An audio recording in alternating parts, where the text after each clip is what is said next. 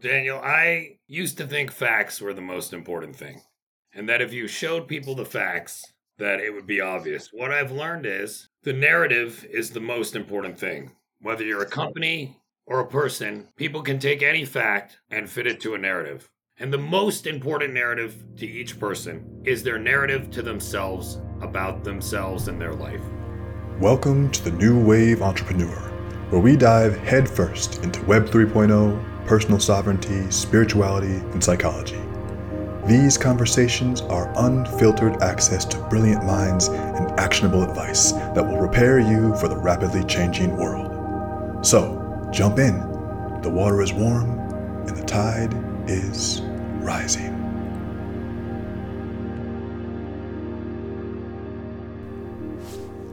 My friends, welcome back to another episode of the New Wave Entrepreneur. Daniel DiBiase checking in with you here, and so happy to have you on today's episode because we're meeting with my friend Stephen Kawaja. Now, Stephen is a really interesting dude. He is an investor, so he's a huge investor in crypto, Web3, NFTs, DeFi, blockchains, and all that, and he's a climate change advocate. He is, I would say, borderline obsessed with what's going on with the glaciers in Antarctica. And he also has degrees from Duke and from Columbia. He has an MBA from Columbia. He's super smart with finance. And most recently, he was the helm of his family's company, which was doing over $100 million a year. I'll let him tell you more about that in the interview. But he's super smart. Actually, I first met him. He's a member of my NWP program. So if you don't know about NWP stands for New Wave Protocol. This is a group of about 15 people that I have. And we go about twice a year. And we do 3 experiences together. We do a martial arts training experience. We do a survival and a tactical defense experience, and then we also do a spiritual experience. And throughout that, we have workshops and we do stuff on DeFi and crypto, and we work together, as a team on our businesses. So it's just a little small group for really close people, and we get a lot done together. Anyway, Steven is a member of that group, and man, we met up in LA. You might have seen some of the stuff on Instagram because we had a fight camp, and we got everyone all this cool swag, all this custom fight gear, and we rented out this really sweet place in Venice, and we had a chef in town. And it was just a fantastic time. And Stephen was down there, and he was hanging out with the whole group, and he was just cracking us up with his stories. And he's also, has a lot of experience in business too. So I don't take his advice lightly, just because he has a good 15 years on me when it comes to being in the trenches, and he's had his ups and his downs. And so during that meetup of clients and friends in LA last month, I said, okay, you got to come on the podcast. This is too funny. And so I'm happy to have him on the show. I love to be on the show with people that I fought because we did some drills together in fight camp. And so I was like, yeah, anybody I can fight with, I can get on a podcast with. So that's what you're looking for today. That's what's in store for you today. Make sure you are subscribed to this podcast on whatever platform you're listening to it on, Spotify, iTunes, etc. There's also newwaveentrepreneur.com where we drop our whole archive. Plus, I have updates on all the workshops that we're doing, on everything that is coming new to the community, including the free guides that we have up there. We have the Surfing the New Wave guide. We have the high performance checklist, as well as other things I'm updating you on. So make sure you tap into New Wave Entrepreneur. And that's it. Everything that you want to know is in the show notes. And I'll catch you on the other side of this interview. Peace.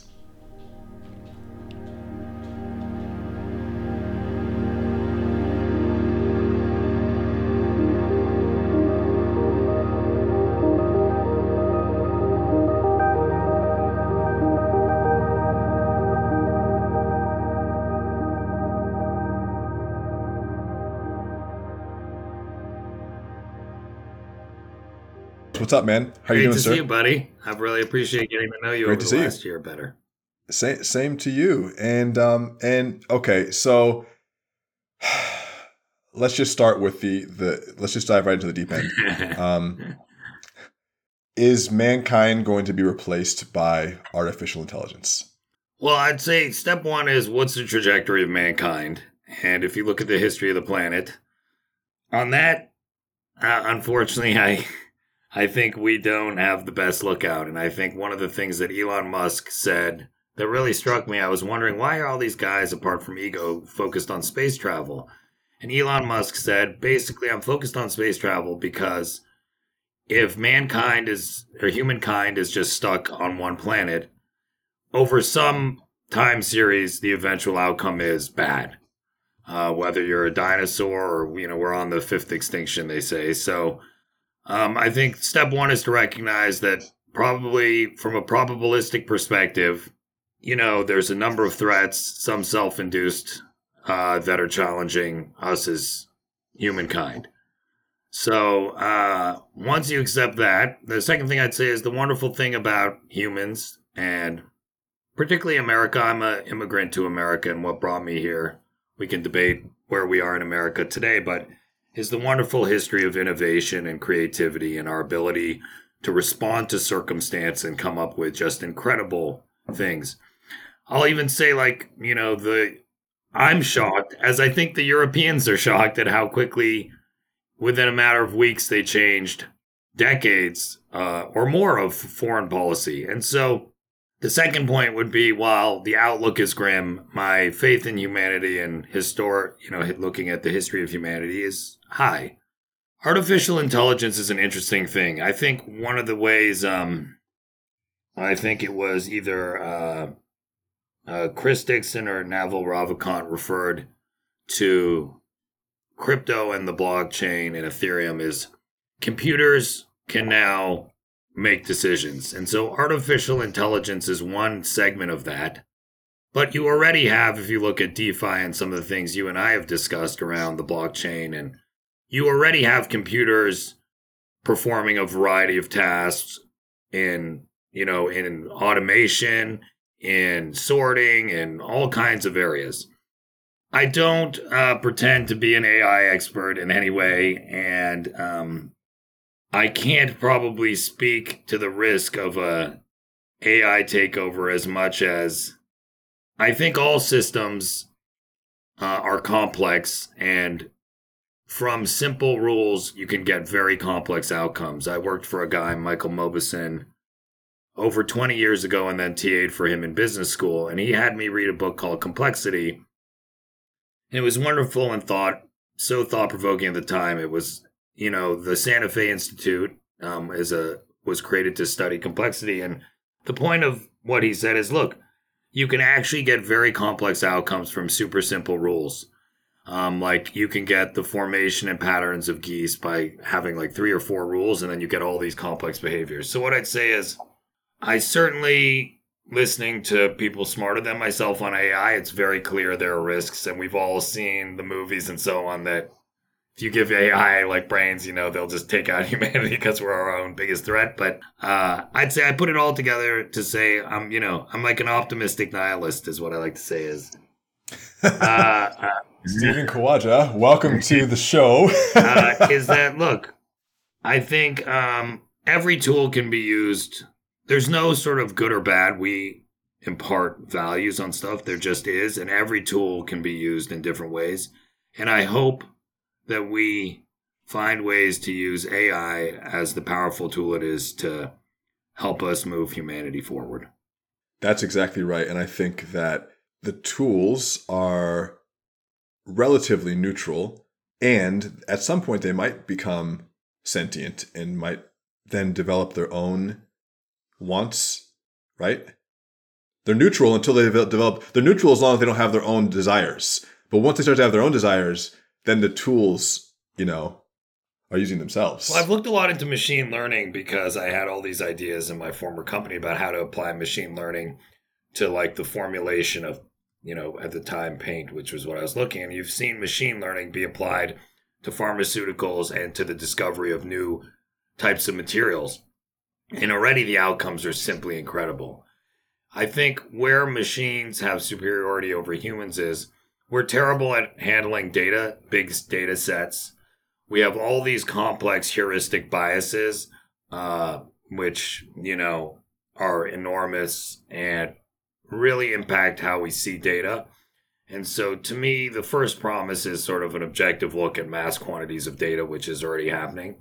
And I found whenever I've examined data or used tools to examine data, I'm always, even if I thought I knew about something, I'm always pleasantly surprised. So yeah, I think, look, I hope, who knows where it'll all go. And I think right now the risks to humans are mostly from humans rather than But that could change over time. So Yeah, I mean, and I want to.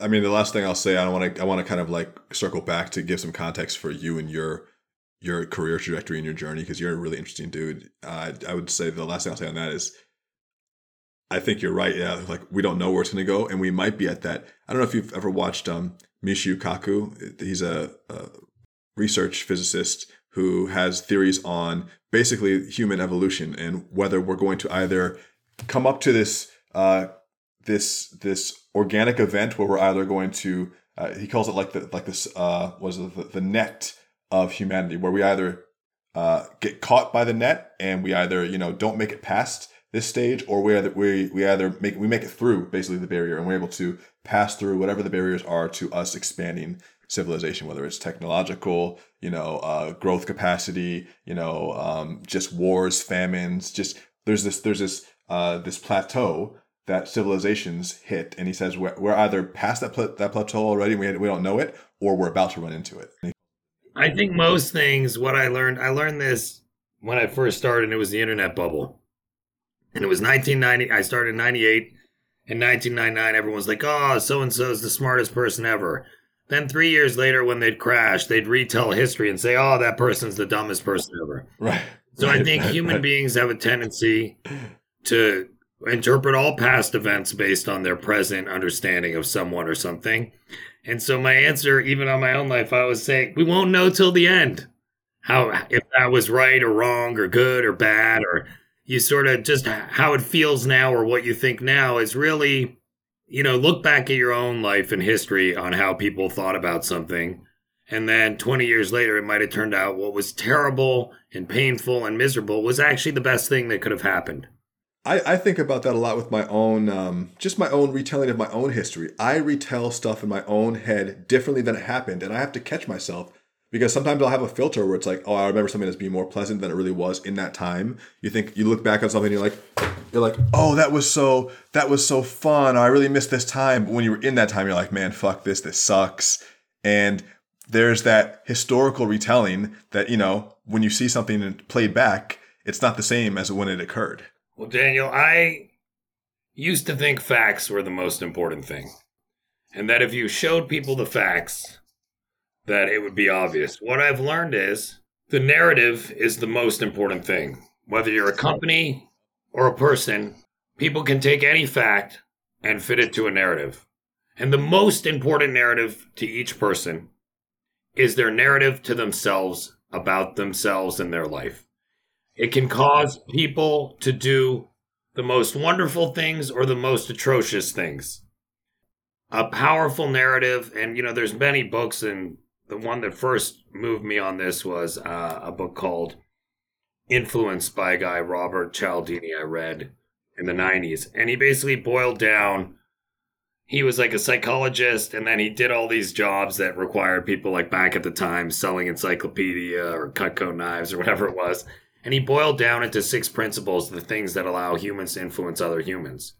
There was another book that I think, Virus of the Mind, written by a Microsoft guy, that talked about the inherent attractiveness of certain ideas. And we see this every day. We see why false news or, I remember people will share statistics, and I'm a real nerd. Whenever anyone tells me anything, I go look it up to see, is it quotes true or not, or do the facts support it? And they're just certain elements to narratives that make them more believable or attractive to human beings. And so I think you're right. The joy of this, though, and the upside is that at any time you can change your own narrative, and your ability to change as a human is tremendous. Think about when you're feeling down and you're sitting there and my work is overwhelming and this and that. And then you sit back and you come up with a plan, or you're like, you have some gratitude, or you get some new perspective. And in a matter of minutes, your entire chemistry and outlook can change. And so I think the idea that facts determine things I was shocked, is not correct. A powerful narrative is the most impactful. Whether you're a company and think about the most successful companies in the world, they have a clear mission and narrative about what they do. The most people I know who are successful their narrative about themselves and what they do is really critical to that. So I think, and like you said, we all retell history. In fact, on the negative side, look, I see it right now. If you look at what Putin has done, he did what another atrocious figure in history did, which is constantly start when you're telling a story. What Hitler did was retell. Yeah, you can say. I mean, you can say it. It looks what Putin is doing in Russia, and or what Putin is doing in Ukraine, and I know a limited amount just from observing, maybe a few hours of total coverage. It looks a lot like the start of World War II. Well, he's looking back, and who knows what's true or not, but the sort of history of Russia and the Ukraine and the boundaries. And so I just think, like, one of the strongest things is telling a narrative. And what I've learned about communities is, if you look at any community or profession, what I've learned is actually language becomes one of the defining things. I think we joked when I was down there, but if you go into the doctor and you're like, "Hey doc, somebody hit me and it hurts," as opposed to, "Hey doctor, I took blunt trauma to my quadriceps. I have a hematoma with some associated neuropathy," or whatever the right word is. All of a sudden, you sound like a totally different person. And this happened to me. Unfortunately, I've had to deal with a fair amount of legal stuff, which is part of being in business and unfortunately getting divorced. But I remember talking to a lawyer once, and I was explaining a case, and the lawyer said to me, "Oh, where'd you study law?" And it was a function of the fact that I'd used language and concepts and presentation that a lawyer would use. And so I think this is generally a broader issue, which is like, the words you use, the specific words, can be used to build community, to build excitement, to build passion. They can also be used, unfortunately, to build negative things. So the narrative you say about yourself is the most important narrative. Kind of got an amen. Amen. Amen. Amen. Yeah. Yeah. I like that. Yeah. It's so true. It's so true. It's allowed me to change over the last 10 years. I think we were talking. In 2011, I looked up and I had a narrative that had been the result of, me listening to what I thought I was supposed to do. I've heard the expression should-acide, don't commit should-acide. I should do this, I should want that. And I found myself in that position where I... We'll back it up. Yeah, we'll give some context for how you got there, because we launched into this because I wanted to show people this guy has so many incredible things packed into one. You can just ask him one question, and he's gonna and let's back it up. Who is Stephen Kawaja? That's a funny question. I can tell you a little bit about. This is a great story. We're 15 minutes in, but it's okay. I was born in Montreal, Canada, raised in Toronto. My parents are from the West Indies, a little island called St. Kitts, so they're Caribbean. My mother's English background, my dad Lebanese, but both born and raised in the West Indies. I grew up spending most of my youth, every vacation, going to St. Kitts and various other Caribbean islands. I came to the U.S. for college. I went to Duke, studied economics and philosophy. Moved to New York to work in finance. I did a CFA, which is like a chartered financial analyst, a 3-year kind of out-of-school finance program. And I did stock research at a couple banks. Then I did an MBA at Columbia. After that, I worked doing what they call the buy side, doing investing and at a hedge fund, and eventually was a hedge fund manager working for a guy named Steve Cohen, who they made the show Billions after. After it was 2008, I was the last man standing, quite literally, in the company in my office in San Francisco, and I decided to take a different route. And I was lucky enough, my father, who has a PhD in finance, who had started some companies in 1972, I joined that company, the group of companies, and I ran for 3 years. I did a turnaround of a business in Canada that sold adhesives, which is a fancy word for glue. And then for the last 10 years, through the end of last year, I ran 2 companies, or helped run 2 companies. One was in a industry called refractories, which are high temperature resistant materials used in steel mills and high heat situations. The other, which was the bulk of my time, was building a powder coatings manufacturing business. So that's a paint company like we competed with Sherwin-Williams, PPG or Axo, people like that. I'm twice divorced. I have 4 kids with 50% custody. I'm into tattoos. So that's like having 2 kids. I have a lot of random hobbies. I brew beer. I have chickens. I have bees. I garden. I do yoga. I like to rap. I like sneakers. I like NFTs, cryptocurrency. Ladies, hit him up in the DMs. Hit him up.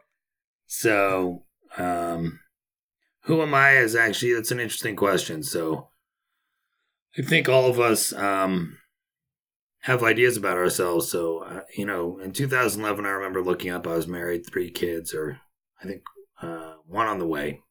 2 kids, 1 on the way. And I had what I thought everything I'd ever dreamed of: a great job, a lovely wife and children, and, living in California, having come from Canada. And I didn't feel happy, I wasn't happy. So I spent basically the last 10 years figuring out, who's Stephen Kawaja.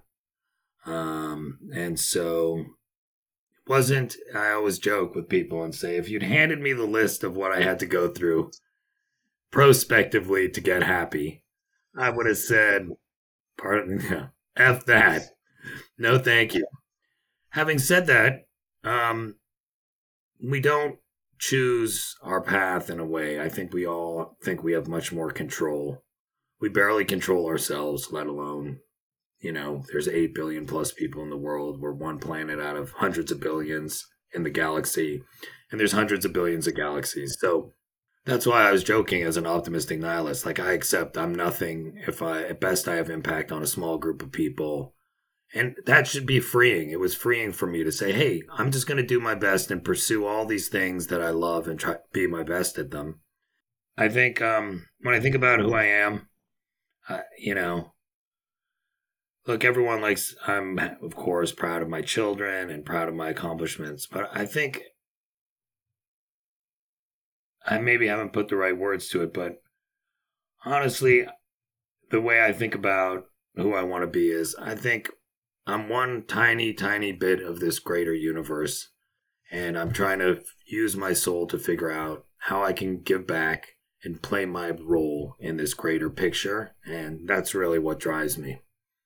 Yeah, I think about that a lot. I think about, in fact, just on the podcast just that was released today with Dr. Brett Jones, he said something similar. He said something to the effect of, you exist to fill a universal need. You exist to fill that the exact designed receptacle, puzzle slot, piece in the universe where you're going to contribute a unique idea, skill, creation, contribution. And that is what was essential for this time in, the evolution of the species and henceforth. Yeah, I think so. I had this odd experience. I think I'm almost 47, and I grew up in a generation where at the time. Oh no! 47. At the time, no, I just think it's much more acceptable now. Just being honest as a man to talk about your feelings.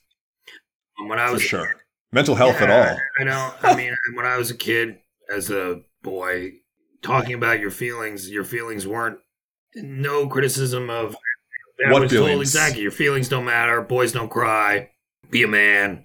And so I think still a lot are told that. And so I think you was like, what I like to say is we have 3 dials to interact with the world: brain, heart, and soul. I was at 10 on brain, 0 on emotions, and 0 on soul at the start of my journey. And the first step for me was even putting words to my emotions. It was hard for me to even say, I know that sounds stupid, but how do I feel?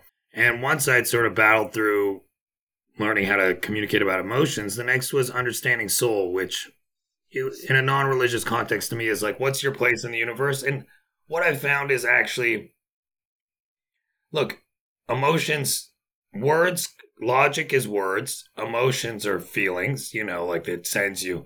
Your soul is a sense of right or wrong or belonging or not. And I didn't listen to it a lot of the time, and I push it down. I do think the soul is the thing that tells you, are you doing what it is you're here to do? And I have a kind of, if you'll allow me, this is sort of maybe a mental model of how to think about our place in the universe. I had this really weird experience where, I never believed in kind of like people who did readings or projections, but I was introduced to this person, and she has an uncanny ability where she'd never met me, and I don't talk. I mean, we now talk a little, but I gave her like the time and date I was born, and she would give me very specific dates where very specific things would happen. And as a guy who's very data driven, I was like, this is BS. So in November of 2016, she's like, on February 8th of next year, something's going to change with your house.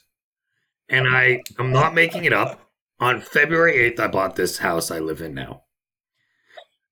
This proceeded over many years with many events. The day before I left my last marriage, she said, tomorrow, your like home situation is going to change like permanently. And the next day, I ended up like, leaving my second wife. She told me on May 25th, you're going to do a handshake deal and your financial situation will change, and it happened. So I have this idea, which is What's her number? Can I get her number, please? What we don't think about is this is not a foreign concept. When you look at the night sky, if a star is 1 million light years away, when it hits us now, we're looking 1 million years back in time. That star could be gone. It could be a whole changed thing, and you wouldn't know for 1 million years. Oh, yeah. In a way, if you were far enough away from the Earth, you could watch. I know this is now a more sensitive topic, but Christopher Columbus discover America, or the moon. The launch of the first rocket into space. The light is out there. If you were far enough away, standing there, that's what you would see. And so, if you Yep. sort of think on that scale, that at any given time we are actually seeing history. Every night when you look up at the night sky, you are seeing the past. And so it's not crazy to think that, it could be possible, because the Big Bang's a crazy idea, right? There was nothing. It is possible. And it's 13.4 billion years old. They think the universe might last 100 billion plus years or whatever. Oh, dude. It's really possible, even analytically, to say, hey, look, it might have all already happened, and we're just experiencing it. And there might be some unique, out of 8 billion people, some people who somehow, just like I see a star, the light of a star from 1 million years ago, they somehow they're standing in a position where they see the light of what happened in the future, but it's the past to them, if that makes sense. Just like we're looking at the star. Yes. If you were sort of you could imagine being outside the system looking in, and you see what already has happened. And so it's a sort of idea that gives me comfort in an odd way, because it says, hey, look, if you can't really impact that much outside yourself. You're given these tools that if you pay attention to them, your brain, your heart, and your soul, they'll guide you. And so when you don't pay attention to them, I can promise you, when I didn't, the outcomes were bad. And I can promise you, when I did, the outcomes were better. So my thing about life is like, I'm a pragmatist. So what's the practical? Will this lead me to a place I want to be? Will it move me forward? And what I found of all the mental models I had, which ranged from, there's no God or soul, your feelings don't matter, all that, to this new model over time, which is like, yeah, your feelings matter to you.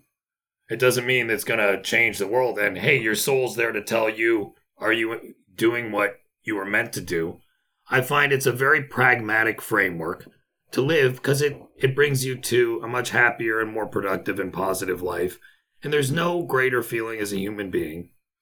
If you're selfish and do just for yourself, you're never, ever going to be happy as when you lose yourself to some greater good. I read something like, hey, if you when was Notre Dame built? Like 14th century or 12th, if you walked up and you saw somebody laying bricks and you said to them, what are you doing? They're like, oh, I'm laying bricks. It's hot sun. I'll never see this thing finished. This is, they're not paying me enough. It's total crap. Of course, you're going to feel like junk. If you walk 20 feet down the way and you talk to the next bricklayer and you say, what are you doing? They say, I'm building Notre Dame, which will stand for the ages. and I'm committing my life to this greater purpose, you can lose yourself. And that's what I found is the most exciting flow moments in my life are when I'm not thinking about myself. I'm thinking I'm a part of something much bigger than myself. I would definitely agree with that. And I think actually, if you've been to Europe, or if you're in Europe listening to this now, you definitely should check out some of those cathedrals. There are some in Spain, obviously some in the UK that are, 1,000 years old now, and they took 500 to 1,000 years to build. And you think about the human determination to build something of this magnitude. Some of them are still under construction. And you think, now I can't even finish a whole New York Times article, and yet there's generations of a whole family dedicated to just one wing of a cathedral in Barcelona, Same thing with the pyramids, right? Exactly. Why can't we, and I know we're going woo-woo now, but why is it so difficult for us to recreate? I know we probably could recreate the pyramids, but it would be very difficult. How come it's so difficult now, but they could do it?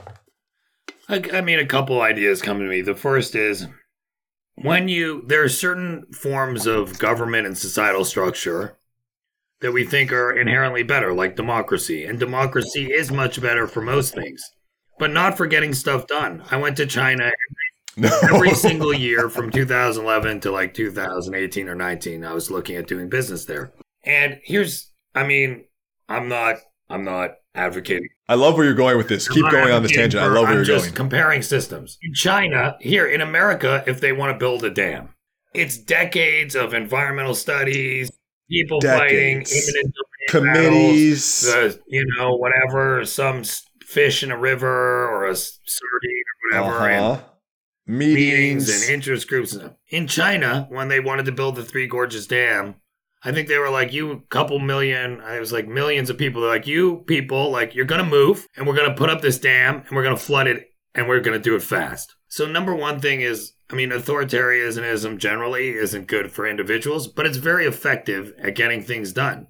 And we see this right now, by the way, in like the crypto world with the emergence of DAOs and trying to think about running a decentralized autonomous structure versus centralized structure. So I think the number one thing is like when you have pure and total authority, you can make things happen that others can't, Number two. Now hold on. Now what about when you think about like America back in the 50s, 60s, 70s, when we were so productive, what were we doing during that time that's different than now? Well, I think a couple of things have happened in society. The first thing is like human beings used to expect hardship, misery, pain, and suffering every day. When I became a citizen in 2011, I read about all the founding fathers, and George Washington was striking. One of the things that I remember is first, you heard about his teeth and all that, but apparently he had like a tumor in his leg and he sat down in a chair and a doctor cut it out and he didn't make a sound. Most of us, if we like cut our finger now, are like, oh my God, it's the worst thing ever. So I think the general, what I call, for lack of a better word, entitlement or view that we should be happy and life should be easy has been a sort of mounting change that's, even now more than ever. So I think with the comforts, we, I think it's called the homeostatic. Basically, like humans adjust to whatever. What I found is, everyone I know, if they're like, hey, if you have $50, they're like, if I just had $100, all that I could do. Then they get the $100. They're like, if I just had $1,000, then they get the 1,000. They're like, well, if I just had. So we adjust all the time to our circumstances. And I think people generally, particularly in the age of the internet and so on, things have changed. But look, we're now, even when I was a kid, you didn't have a phone. My kids expect to be kind of kept busy all day. When I was a kid, it was like school ended. You'd like get on your bike and try to figure out something to do. And I was saying that to Sarah now. Like, I rarely have a moment where I don't have at least headphones in my head because I don't want to be bored for a second. I can't be bored for it. What if I stop walking the dog? Yeah, exactly. So I think like we generally think we're entitled to be happy and comfortable. And one of my big practices every day is to remind myself, and I do a whole bunch of things every morning and every day, but most of the history of humans and of other animals, is trying to survive every second of the day. Happiness was a luxury. if you're a wild animal that hasn't been killed by humans, like you don't wake up and go to the grocery store, you're like a moment of peace is celebrated because you didn't get them. Whereas now we're used to like comforts. The other thing I think is like, look, I used to be able to read books. I was a maniacal reader for an enormous amount of time. Now when I want information, I just use the internet and I find books like slow and drudging and hard. And so I think we're just all used to like a lot of comfort, I mean, I can't imagine if I kind of like to read a bit about the Industrial Revolution and how things were in like the 1890s and so on. But if you threw me back there, I'm sure I'd go nuts, after a week, but just because we're so used. One thing that blows my mind, it blows my mind, just the effect of globalization. And I go to the grocery store and I think every day, I'm a fruit fanatic. I love berries, strawberries, blueberries, blackberries, pineapple, kiwi, and I'm in Oregon, okay? And every day I go and I get fruits that were picked from Chile, Mexico, they have shit from Tanzania in there every day. And there's a ship that comes and then it goes onto a train and then it goes onto a truck and then it goes into my fucking house and then I put it in an electric car and it goes back to my refrigerated house from Chile. And that's something that I've come to expect as normal. And I bitch when I say these strawberries, they're not very good. Well, Adam Smith, today. Read the original Adam Smith, Wealth of Nations. That was the beauty. He said, look, the beauty of is how these systems emerge. So I'm with you. So I think several things have changed too. If you look in the 50s, like the kind of general view of how much of the economy the government was versus how much the government is now. I think also the culture, we've talked here about language and so on, but ultimately, like, culture is a huge determinant of many things. And I do think, one of the things growing up in a different time where things were like much harsher and you were expected to fight or do a bunch of other stuff is you were tougher and meaner. The positive of this generation, I find of my children, is they're so much more lovely and sweet and nice. And they are. I accidentally used language that was just from my past describing something, and my daughters immediately were like, "You can't, Dad, that's not kind to say." And I was like, "Oh, I didn't even." So I think, what do I think has changed? I think generally speaking, technology and culture have changed, globalization and how Americans view themselves in the world. Number two is like means have changed. The average person, as much as we complain, the average person in the 50s, there were tons of people in America who still had nothing and lived in a t-shirt and, in rural America, most people with crap all. And now most Americans live at an incredibly high standard of living. Look, the Russian GDP is something like 10,500 per capita. Ukraine's only 3,500 per capita. The U.S. and China's around 10,500. The U.S. is 63,000 plus per capita. And look, many Western nations are now Singapore and so on are higher than us, I believe. So generally, we've become much wealthier. And every wealthy person I know, I hate to say it, is more entitled. They think because they have wealth, they're special. And I do think the next thing is just the percentage of the economy the government is. If you look back, one of the things that makes me excited about Ethereum, particularly in the crypto, is like, look, the U.S. government, I think U.S. GDP is now approximately 24 trillion, up from like 21.5 trillion over the last couple of years. The U.S. debt is 28 trillion. It's gone up 6 trillion because of COVID. The White House's own projections are like 7.5 trillion of debt added between now and the end of 2026, which means it'll be like 10 or 12 trillion, which means we're going to have like 40 trillion of debt. That's nuts, man. And so we'll never escape that. What we've done is we've really become entitled to comforts and kind of pulling from the future.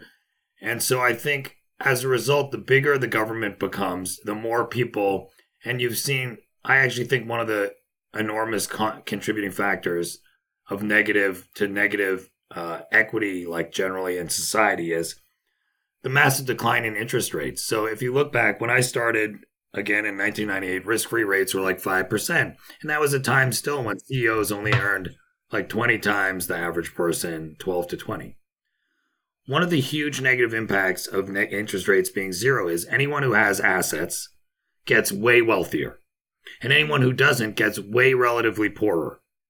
And you've seen this in society. Like, nobody wants to talk about it, but when you have interest rates go to zero and then technologies emerge that promote centralized structures, like, Web 2, because it shows advertising and because of corporate America's growth and ability to lobby and pay zero debt, you've had a massive increase in the biggest companies and the richest people and a huge spread. So I think you get this weird cycle then where all of a sudden there's huge inequity and people feel like, hey, what's the government doing for me? They're spending all this money and I want more share of it. Everyone's now getting used to, I know people are like, oh, I got another check, I hope I get another check, or here comes my big refund. And so all of a sudden it's shifted the nature of how people look at government, where a huge portion of society is dependent on government now for a reasonable portion of their income, which I understand in a way because interest rates have gone to zero and it's helped rich people, but it leads to this odd structure now where, and we've been able to do this in the US because 70% of our debt is basically held outside the country. So for every bit of inflation we issue, people in China and around the world are really bearing that for us. So when this comes to an end is when another reserve currency appears, which I'm not saying Bitcoin or Ethereum is there yet or anything. But right now, if you look at what's happening, it's a little like Bitcoin and Ethereum have been going up because, like, if you're in Russia and you can't have rubles or Ukraine, you either want dollars or Bitcoin or Ethereum because you can use that anywhere. And so I think we've created a structure that's highly challenging. I spent a lot of time where you have a highly, I can't figure it out yet. I'm still trying, but huge government as a percent. Look, I think the government, these are rough numbers. I haven't looked at them recently, but roughly speaking, the government takes in like 3 to 4 trillion and spends 6 to 7. So on an economy that's 24, that's huge. They're like the government, and then they have now in every industry, you're basically, it used to be you were like running your industry and there were some regulations. Now the regulations determine pretty much everything in every industry, So the government is just a business that's perpetually underwater, except the only thing is it makes money. It's the one that creates money. Well, it can print money. So if I borrow, I can't go, Daniel. I mean, I can if I make up my own token, but Daniel, it's like, hey, I'm going to borrow $100 from you. And then I have a printing press and I can just print another 100. That works until some point where you say, well, screw that. I'm not giving you, you're going to have to pay me in something else or guarantee me some other stuff. So I definitely think we're in uncharted waters. And look, big deficit spending started in the 80s with Reagan trying to bankrupt Russia effectively and revving up military spend. And at the beginning, people were like, oh, it's going to destroy the country. I remember even in 2008, a $250 billion bailout was like viewed as insane. Now, politicians are happy to spend $400 billion or $400 billion, like $150 billion on giving internet to people or whatever. It's not even. Yeah. So I just think the whole scale and scope. And then finally, the last piece is like, look, work-life balance used to mean, like, I have 4 kids, and when I have sole custody, I have 4 drop-offs from 8:05 to 8:40 in the morning. When I say work-life balance, it's like, I got to get these kids to school, and like I don't have a choice, so I have to like balance that with working. I think that's morphed, and it's to be like, hey, I don't want all this pressure from work. I need like a day a week to snowboard or whatever, which I just think people don't want to work as much as a result of the factors we've outlined and the change in culture. And look, if you look at Europe, what my takeaway is like, look, all Western countries face this problem. And Japan was actually the first, but Japan has something different than us. They're a homogenous culture. It's like, everyone in Japan is pretty much Japanese, 95% of tourists there. Their debt their debt to GDP is like almost 4 times if you add everything GDP. And so they've like, effectively, they used to be, remember, in the 80s, they were sort of the equivalent of China now. And and as a result of all this indebtedness and so on, it's really impacted their growth. China has a different problem, which is they had 40 years of one-child policy. And so, again, on China, I have a slightly different view, which is like when you don't have kids, 1 kid for every 2 people for 40 years, and you're generally a society who celebrates like Han Chinese, ethnicities and doesn't like non-Han Chinese ethnicities. I.e., you're like, you don't want immigrants, just like America, unfortunately, was built on immigrants, but somehow is anti-immigrant. You start running into some major problems. What I think is interesting too is, which I know is kind of it's tangential to what you're saying. We're talking about Russia and Ukraine, and we're talking about issues that they're having. What I think is interesting is the coverage, because everyone is so hyped up to like help Ukraine, bad Russia, when there are European countries being invaded by other European countries, civilized countries. But this is happening in Africa and brown Asia all the time, and no one's getting the panties in a bunch. It's happening every day. Well, I mean, the worst I remember for me was when in Rwanda, when that was happening, and like I was like, oh my God, we're basically like, look, I think aren't those countries part of NATO too? I don't know if I'm not a huge like student of NATO, but I do think calling it like it is, I mean, if you're white and European, it definitely get more attention from America than if you're black.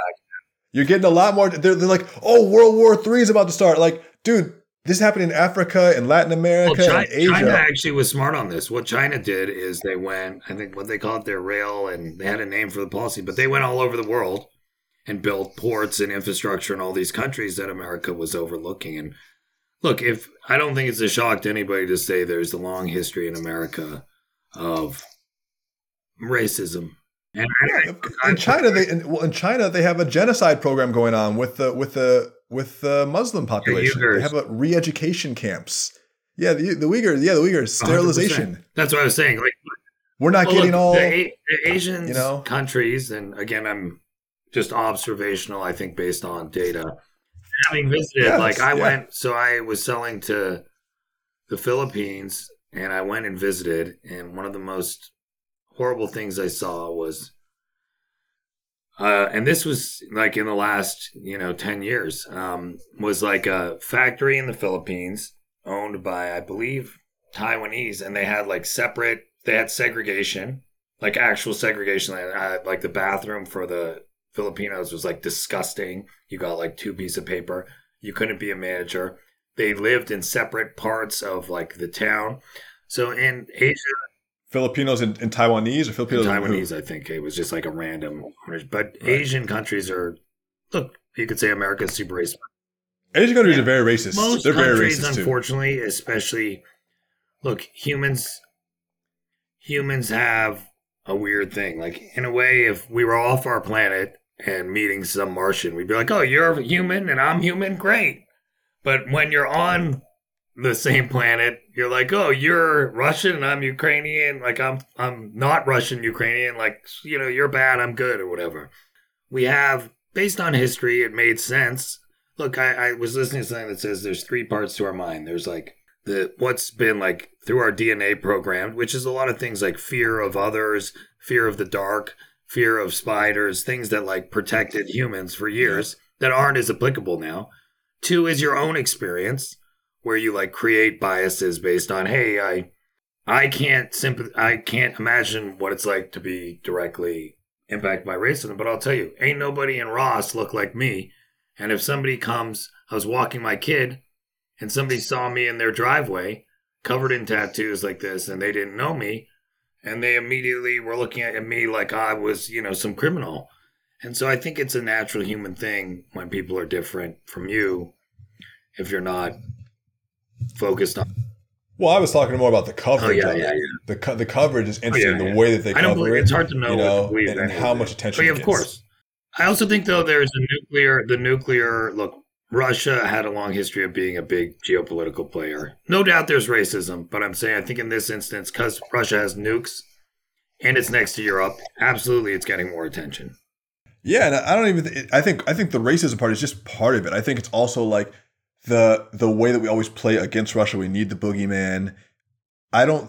From what I've seen, Russia is in the wrong, but I find myself wondering, I only see a certain type of coverage. And someone left a comment on the blog earlier, and they're like, well, Russia has several reasons that they are, quote, protecting their territory, blah, blah, and they were posting news articles, and I haven't read them, but I just wonder, what is Russia's perspective on this? Is it just Vladimir Putin going crazy? Because that's how they're painting it. They say Vladimir Putin is crazy. But isn't that what they said about Trump? And it's like, who's crazy these days? The reporter or Trump was crazy too.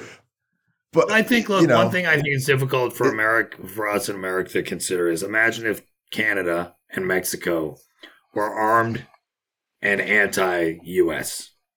And I think we have this unintended, as a result of our geography being so separate, we're not surrounded by. Yeah.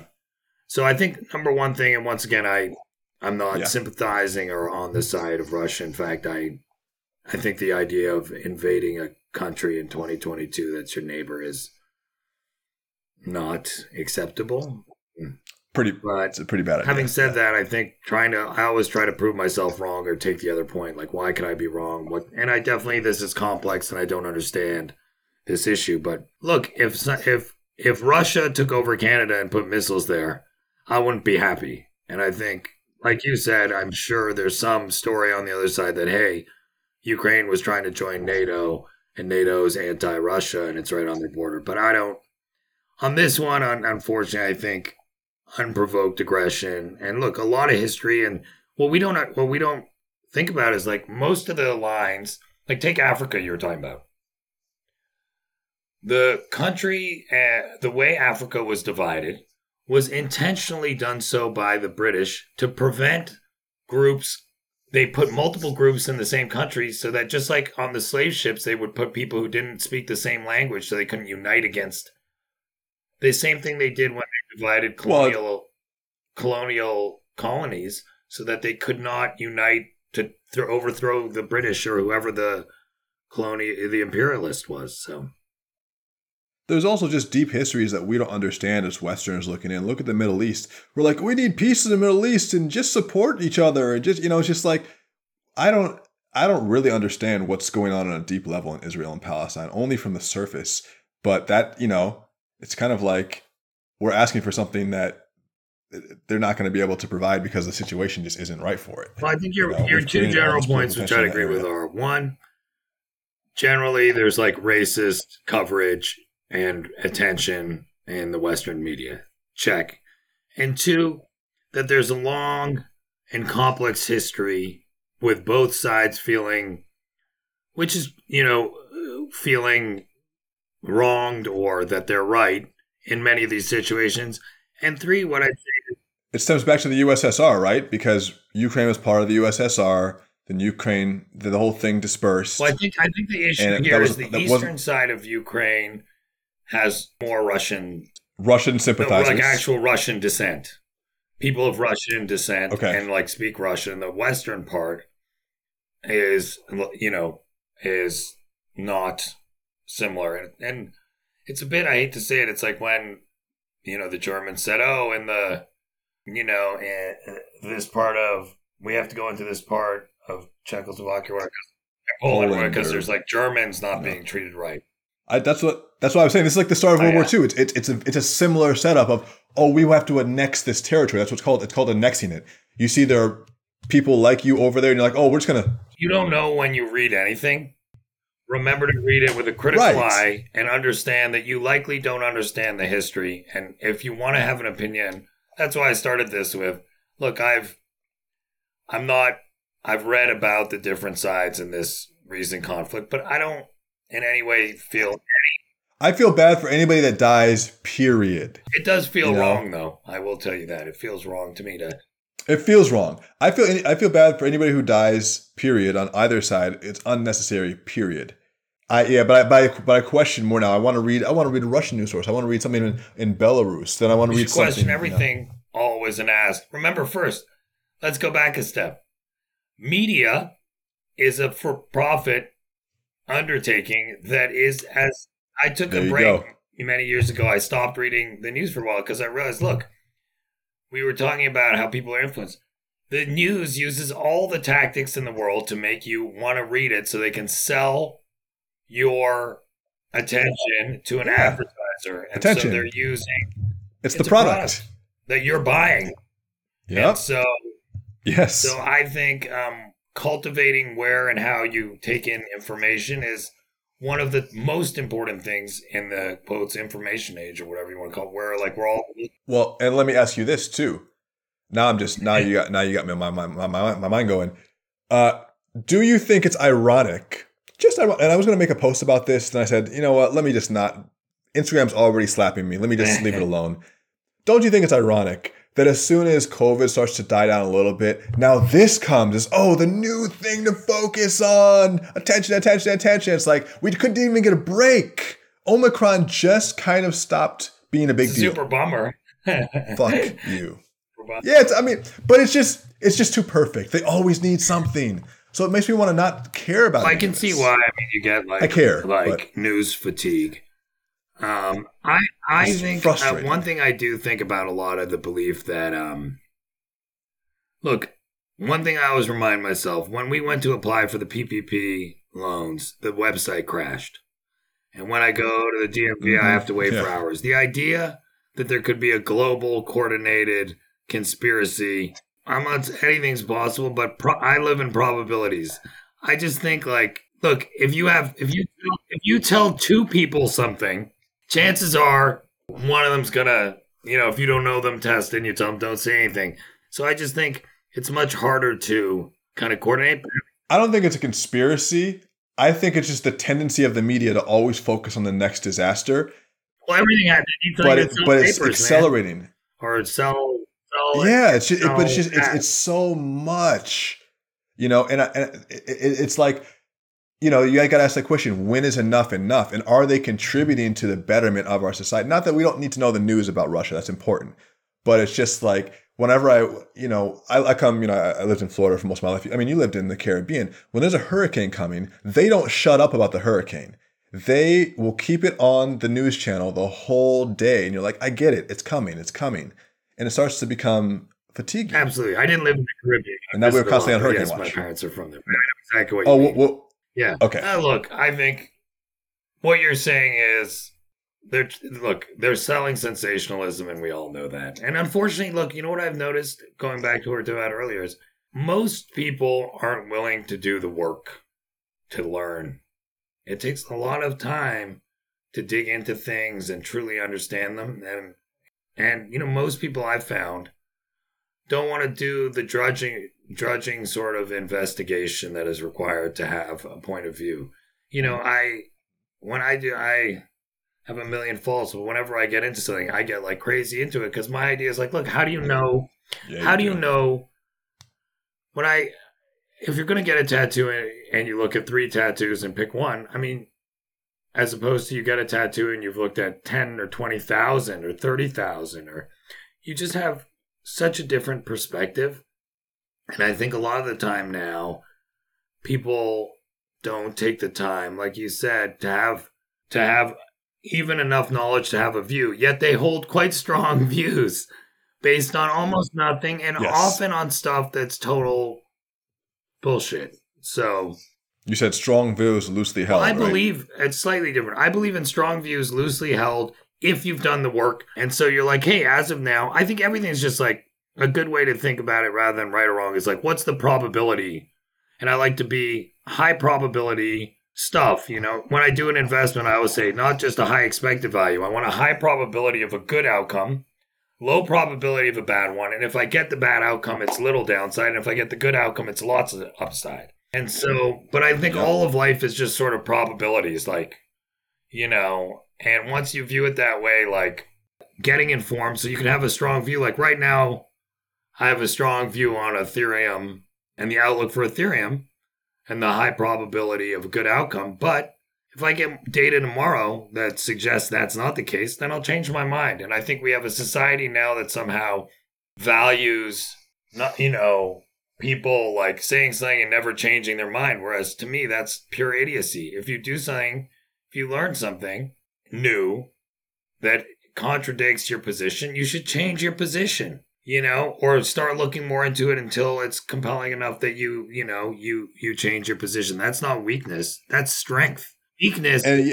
And being honest with yourself enough, to give yourself objective feedback and just dispassionate, disconnecting from the criticism of it. It's like, because there's the fact of it, and then there's the criticism behind it. So I made this mistake. That's the fact of it. Then the criticism is, this means I'm stupid, dumb, this, that, the other thing. And that's the thing that makes you not want to examine the truth of it. So if you've made a mistake with, relationship, money, business, investment, just go down the line, just examine that and then be like, okay, how do I not do that again? And then all the other garbage, the mental garbage, is very unnecessary. As long as you don't keep doing it. Well, here's what I'd say. Number one is ask yourself, if somebody talked to you like you're talking to yourself, what would you do? Number two, accept that you're going to make mistakes. It's a fact. I guarantee you you're going to make mistakes. Yep. So if you don't have a mechanism for correcting and adjusting for mistakes, then good luck in life. Number three, I think once you recognize you're going to make mistakes and talk to yourself in the proper way, an easier way too is talk to yourself as if you were giving advice to Daniel or to me or somebody, where, like you said, it's just not personal and life gets so much easier. The minute you put your ego and emotions on the line, or ego is one of the biggest things that can cause you to make huge mistakes. And so I think, put those things aside, try to get to and move on. Look, it's hard I spend I every day meditate and so on to try not to dwell on the past, but I'll tell you, we're talking about narratives and so on. I still find it very difficult not to replay past events and retell past stories. That's kind of the job, is to move on, understand you're going to make mistakes, make peace with it, and move forward. Keep moving forward. Just be aware when you're sometimes living in the story and don't even realize that you're playing a movie right now. What I was going to ask you is, we can kind of like start shaping towards the end here, because I was realizing as I was looking through the statistics on my YouTube channel, this is surprising, but kind of surprising, kind of not really, but it made me think, maybe is this inaccurate?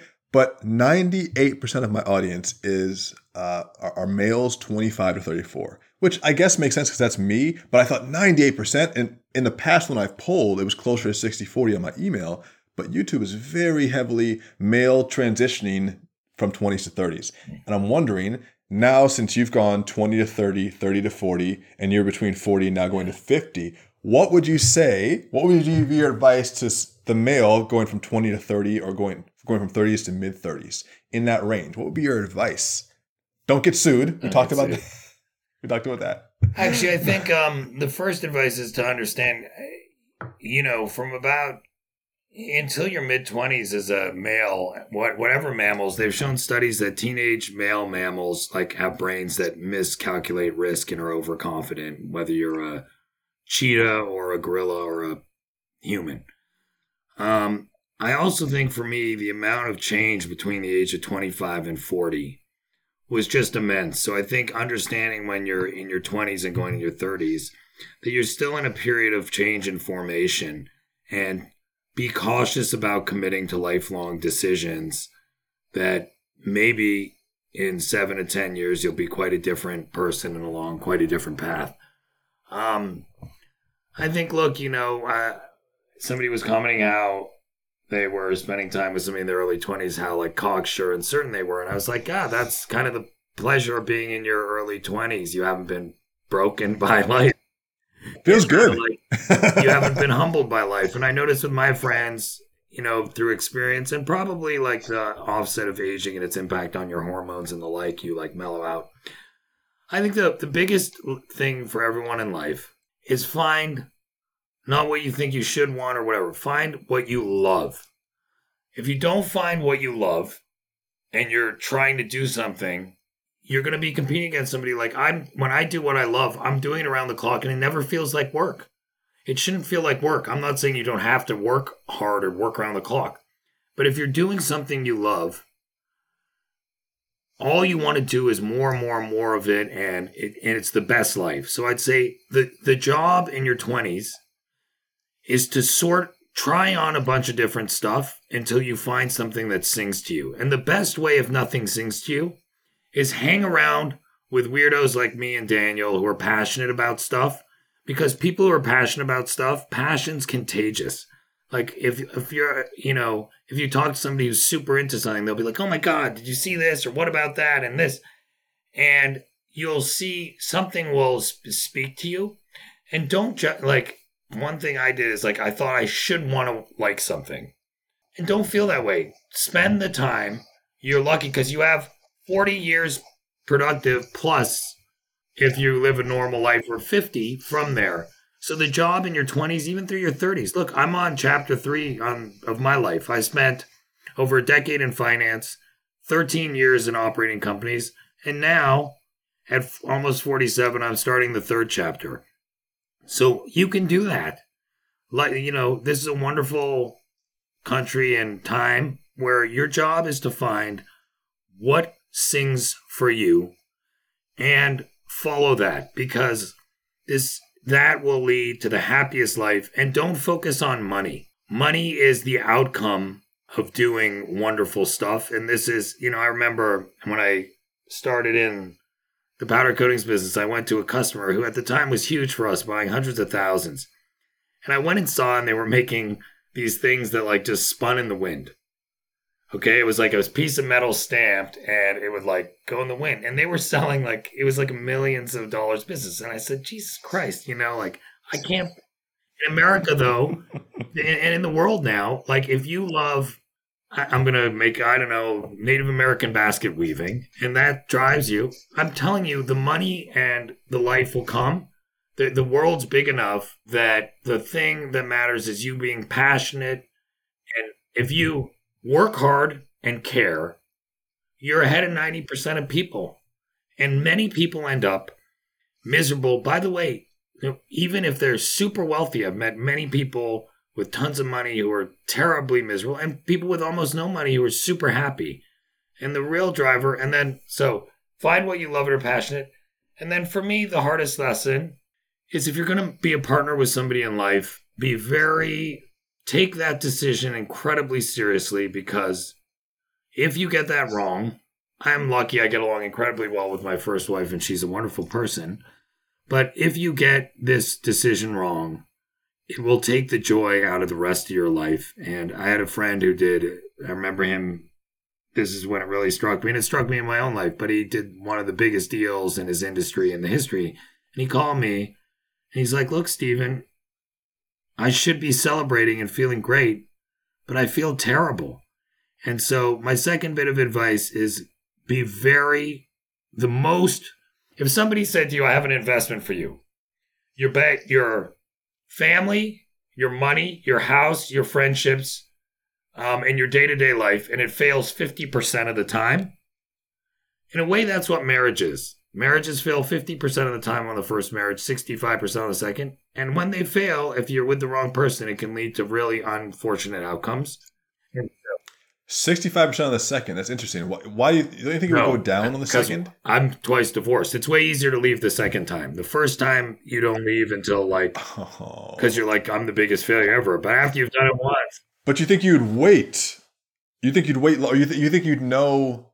Or you think you'd pick better the second time? Actually, if you think about the statistics, we said, I think there was when we were together last time, you're like, oh, what's the chances, two of us had the same name or the same birthday. And the statistics, I think, is Bayesian analysis, which is, it's what's the chance of it not being the case. And so what I'd say is when you failed at marriage once, there's probably something inherent. You could say it could just be bad luck, or it could be, maybe in the case of me, I'm willing to say, hey, the structure itself, or maybe I'm not as good at it, And so the chance that you'd fail the second time is higher. It's like somebody who's, failed at something over and over. Often, if they keep doing the same thing, they'll fail again. So it's surprising, but I think it's a factor of, one, you've done it before, so you're less scared, because it's like scary as heck the first time you get divorced. You feel, I tell you from personal experience, I never felt like more of a failure.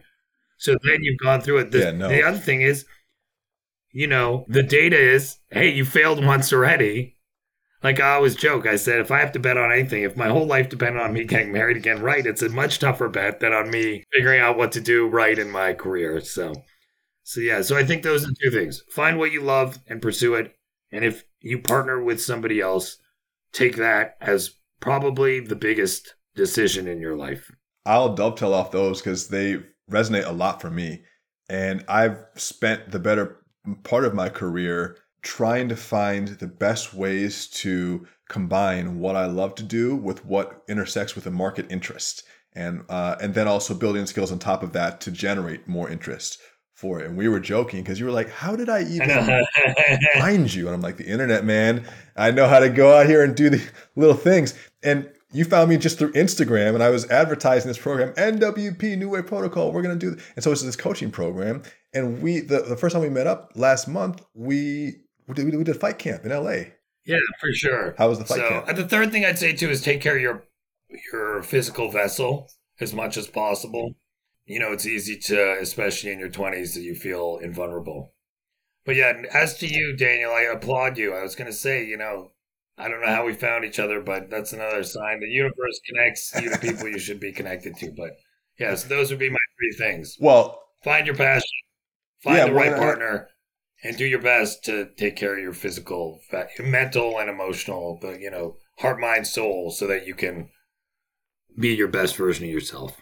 Those are I completely agree, and those are my same sentiments. Like I've worked so hard to do things that that are interesting to me, genuinely interesting, and will still provide me with what I need. So this program that we launched this past year was the ultimate pinnacle of that, by combining all the things I like. And then you'd be interested to know that like lots of people also have the same things I like as their interests. So you out there listening have this idea for a product or a service, and you're like, oh, I'm the only one that likes Native American basket weaving. But guess what? Go on Etsy, bro. There's chic, premium Native American clothing on there, which is like expensive, dope stuff. And there's a market for pretty much everything.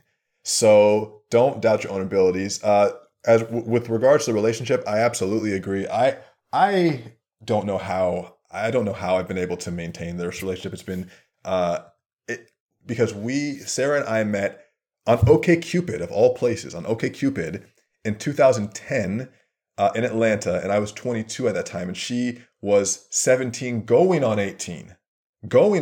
She lied on her profile, and we've gone through several transformations of serious issues with the relationship. About to break up, been in multiple states, multiple houses, all this crap. It is hard, dude. It's hard. And it seemed like about a 50-50 shot, It is. And it's never easy. It basically is. And you have to constantly be also changing yourself to accommodate their changes. And then if it's not a good fit from the beginning, sometimes you never quite find the match. I don't know, man. But definitely finding the right partner. Because think about it. The person you spend the most time with has the greatest impact on your mental health. You know who that is, by the way, for all of us? Yourself. That's the second. What exactly? To yourself is the first starting point of everything. Yes. Well, then the first person external to that, the second person would be your life partner. And I think you made another point, Daniel, that's good. Is I think you're lucky that you've been able to do that. My suggestion generally is, because the 20s and 30s are such a time of transformation, that particularly men, I would observe, I have 3 daughters and a son, but my observation is, for whatever reason, it seems men go through a lot of transformation in that time. And so sometimes maybe waiting or just being quite certain, because, remember, when you pick a partner, you're both changing on your own as well as being together.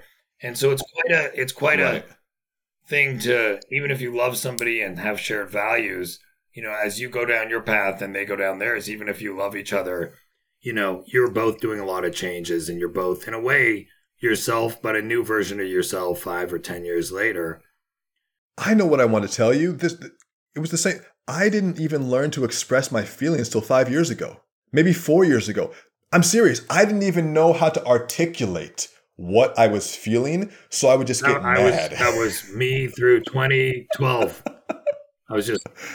It feels so bad, though. It feels really bad. And I just figured that out. Or if I didn't get mad, I would just let it go inside. And then it'll come out one way or another.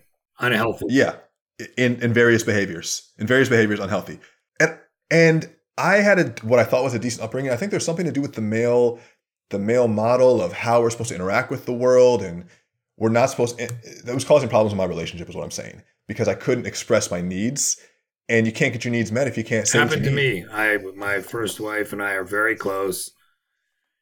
She's a wonderful lady, but yeah, I went through that whole same cycle where it was very difficult for me to even put words to my emotions.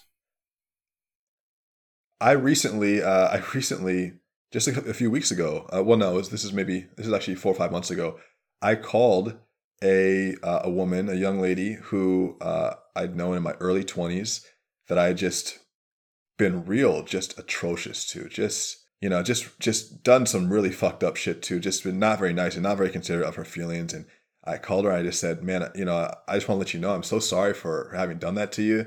And I should definitely not behave like that. And it just wasn't isn't in line with who I am now. So I just want to let you know that I see that. And it felt good to say that. And she said, I wasn't even thinking about that. And I hope that I didn't hurt you. So all these years I was thinking, I fucked her up. And she's saying, are you okay? And I'm like, what are you talking about? I fucked you over. I've been lucky this time. I've been dating somebody. And from the beginning, I tried to never say anything hurtful or mean because you can never take that back. And to try to implement these learnings. And, but yeah, once you said something terrible or done something terrible, you can never take that back. And most humans, I find, will remember, have an impression of how you made them feel forever. If you did something that wasn't a big deal to you, but you cut them down or hurt them or said something bad, I certainly never forget that myself. So I think that's a good policy, is make sure you're not saying to your partner anything. Once it leaves your mouth, it can never be unsaid. Same thing with anything physical. If you hit somebody, you can say I'm sorry and be very truly sorry about it, but you can't hit somebody like that. You can't do that. I told my kids, gonna remember that. If you break the best analogy is like once something's broken, if you have a plate, whether you meant to break it, whether you intended to or not, it's broken and there's only 2 courses of action from there. Fix the plate and spend the energy and time, and you don't know if you'll end up with a plate as strong or good or worse or better, or get a new one. But you can't change that you've broken it. And what applied before you broke the plate no longer applies once it's broken. And so treat particularly those closest to you as a delicate, wonderful thing. What I've learned is you never know. We all have these plans in life and imagined future life, but you don't know what today's going to bring or tomorrow's going to bring. You don't know if that person next to you, who you imagine your whole life with, you may never speak to again, just like that. Or a job you thought you'd be at forever may be gone just like that. Once you accept that and treat things as such, and only let people and things close to you that are proven entities, or you wait until they're proven, I think you'll change a lot on how you do things, because anything can disappear in a second. And so don't take for granted the wonderful people and things around you. You're the type of man that I want to be with. I don't know if we can say that on. I don't know. Can we say that on air? Yeah, it's my show. I can say that.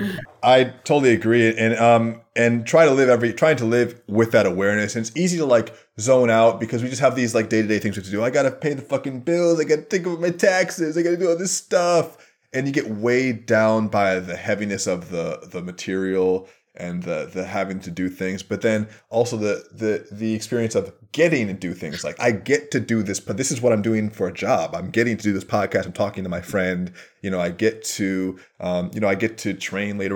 My body is in great shape. That's the last thing you talked about. Physical body, paying attention to your physical body. appreciating the body for what it is. Even just thinking like, right now I feel pain-free. That's great. Trust me, the older you get, the more you'll appreciate so great that. to feel. Well, yeah, and I do appreciate it. Hey, I get fucked up all the time. And when I don't feel fucked up, the absence of feeling fucked up feels amazing. But the body, guys, if you're listening to this, especially if you're on my YouTube channel, 25 to 34-year-old men, seriously, this is the best compound interest you can have. Now, I started training heavily late teens, like 18, 19, 20, because I was doing bodybuilding shows on stage. I had a mankini, my mom shaved my butt. You got any pics of that, bro? I was bronzed up and tanned up. Oh, I'll show you. I'll send them. Yeah, they're gnarly, bro. And I was pretty good too. I have, let me see. I have one of my, I got one of my trophies here. No, that's dope. But that was one of the best things I could have done for my life in terms of compound interest and ROI. Because one, when you get, especially if you're in your young 20s, 5 years of consistent training, 3 to 5 years of consistent training where you're hitting it hard, your body will be set up, not for life, you're still going to need to maintain it, but it's going to be at a baseline where you get your abs really shredded, yeah, you get muscle memory. And like if you get your abs really shredded one time or a couple times, you know how far away you are from it. So you just have to go back to it. If you've never been there and you just keep piling fat on into your 40s and 50s, you'll never know where you're actually at.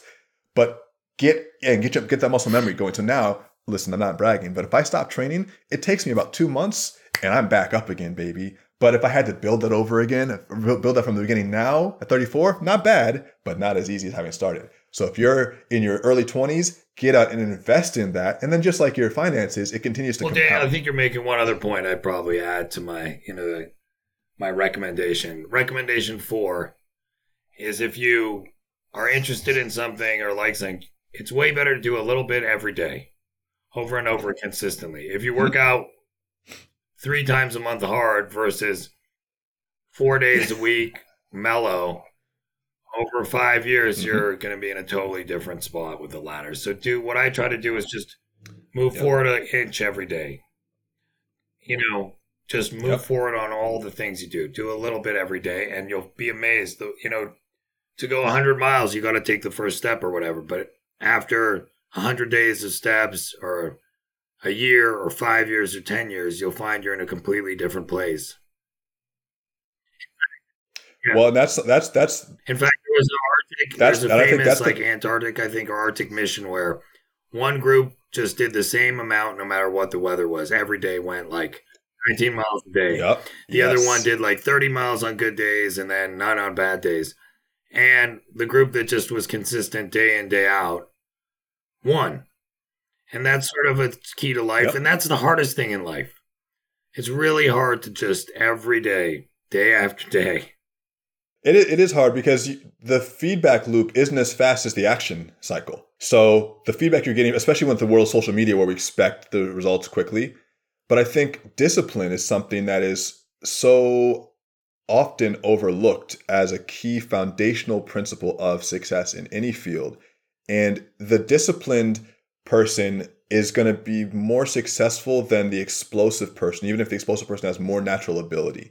And that is something that I think is disheartening to people who do have natural ability and up to a certain point have been able to succeed by going in furious bursts. Will find that those who keep going, even if they're not as talented, as good looking, they didn't start off as rich or whatever, they just keep plowing through, man. And obviously you have to have a good strategy and a good trajectory, but it works. Yep. Okay, the next one we're going to do completely on mushrooms. Like Joe Rogan and Post Malone. They did their... Did they do it on mushrooms? And then did a podcast. Oh my gosh. That's we'll have to do that one in person. We'll do that with the next one in the studio. So much love. Do you have anywhere people can find you, or are you just on the interwebs? Where are you? I have a anonymous Twitter. I think you know it. Okay. I don't talk to. Fair enough. But my LinkedIn page is the best for Stephen Kawaja on LinkedIn. I'll put it in the show. That's where I write some random articles and do some, one I'm most proud of is in February of 2020, I wrote about the coming COVID. So you can find some cool stuff there on LinkedIn. Should I link to your SoundCloud? You can, if you want. I'm on Spotify too, but you can hear Go dig around and look at what Steven's doing. I'll put this in the intro. The reason why I chose Steven is because of how eclectic he is. He has a very high level of business acumen. He has a very well-rounded creative sense, and he likes rap as much as I do. And I like to rap. I'm not as good as I'd like to be, but I love rap. So it's an evolving skill set, sir. We're always getting better. Brother. Much love. Hit you guys on the flip side.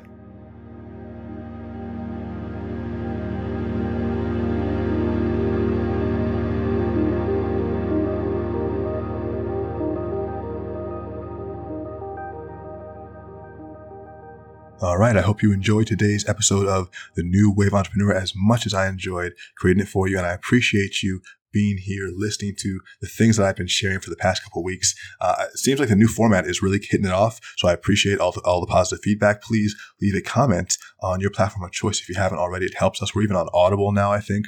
We're on iTunes. We're on Stitcher. We're on Overcast. We're on Anchor, we're on Spotify, all those big ones. So leave a comment or a review or a like or a follow or a share wherever you're at. We're even on YouTube now. In fact, the New Wave Entrepreneur has a whole YouTube channel. We have a YouTube channel where we're posting all of our full-length podcasts, and also we have a separate channel just for the clips of all the best stuff that we're pulling from our episodes. So those will be linked in the show notes as well. But thank you for being a part of this community. Much love to you. Premium members, you know who you are. If you are a future premium member, you know where you're headed to. newwaveentrepreneur.com/premium. That's where you can get all the insider content, all of our best stuff, and help support the channel that is doing the work to push this movement forward. All right, much love, guys. I'll talk to you on the other side. The water is warm. The tide is rising. So jump on in. It's time to surf this new wave. Peace.